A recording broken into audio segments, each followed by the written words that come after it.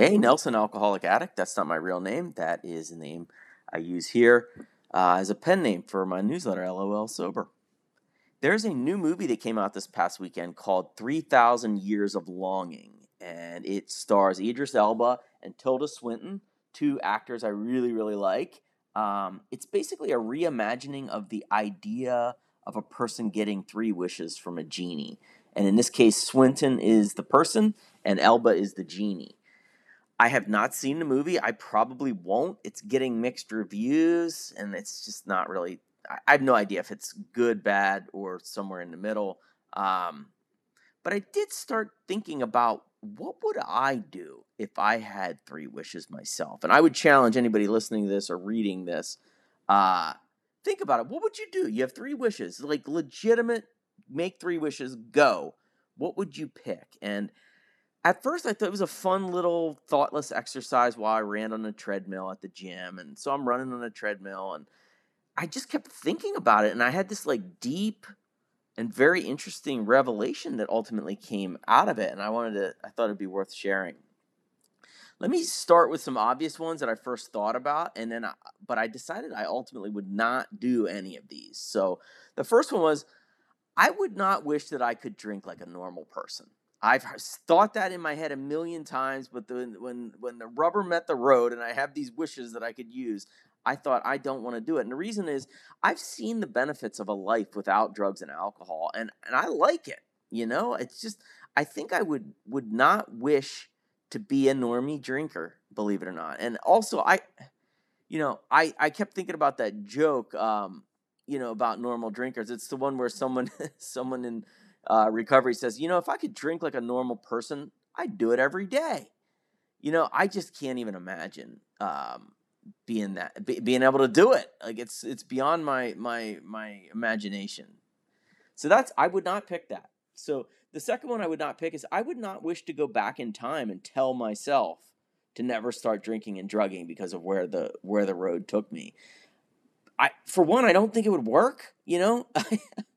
I think I'm such a contrarian that like if an older version of me showed up to tell a young version of me not to drink, that you shouldn't do that, I think it might make it worse. I'm a contrarian. I think my younger self would have taken it as some sort of challenge, like, oh yeah, well we'll see about that, So I don't think I would pick that.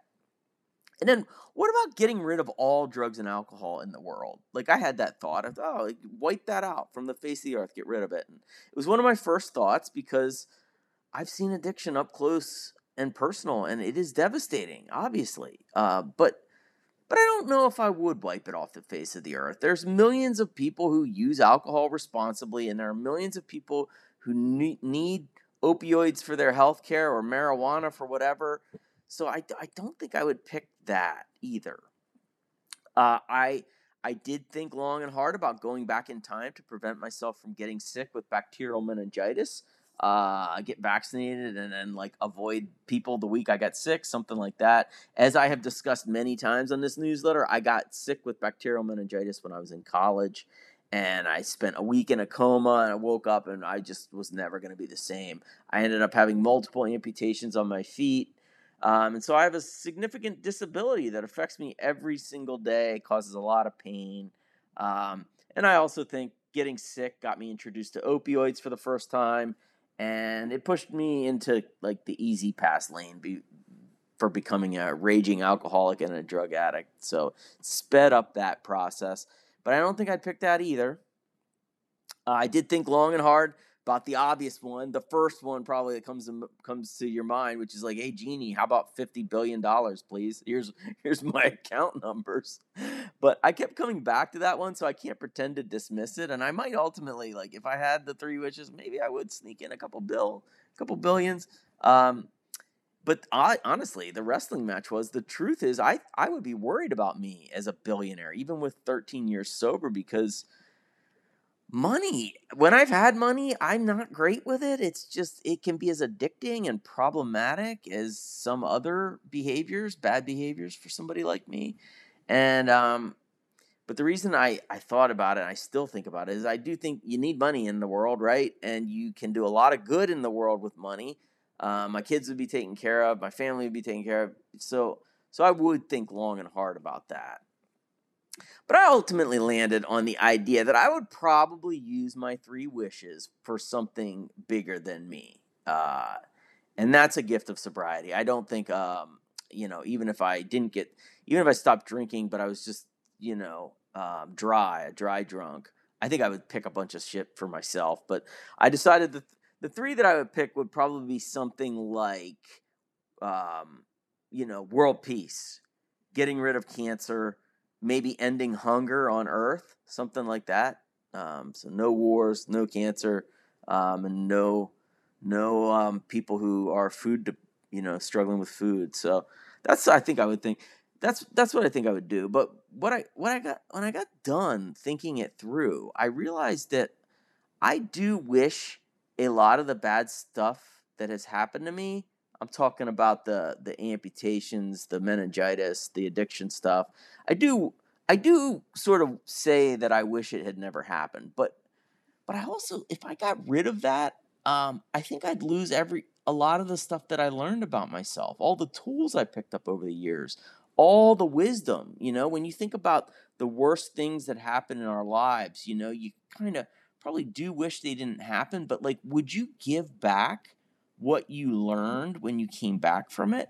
That's a tough conversation. And for me, I don't think I would.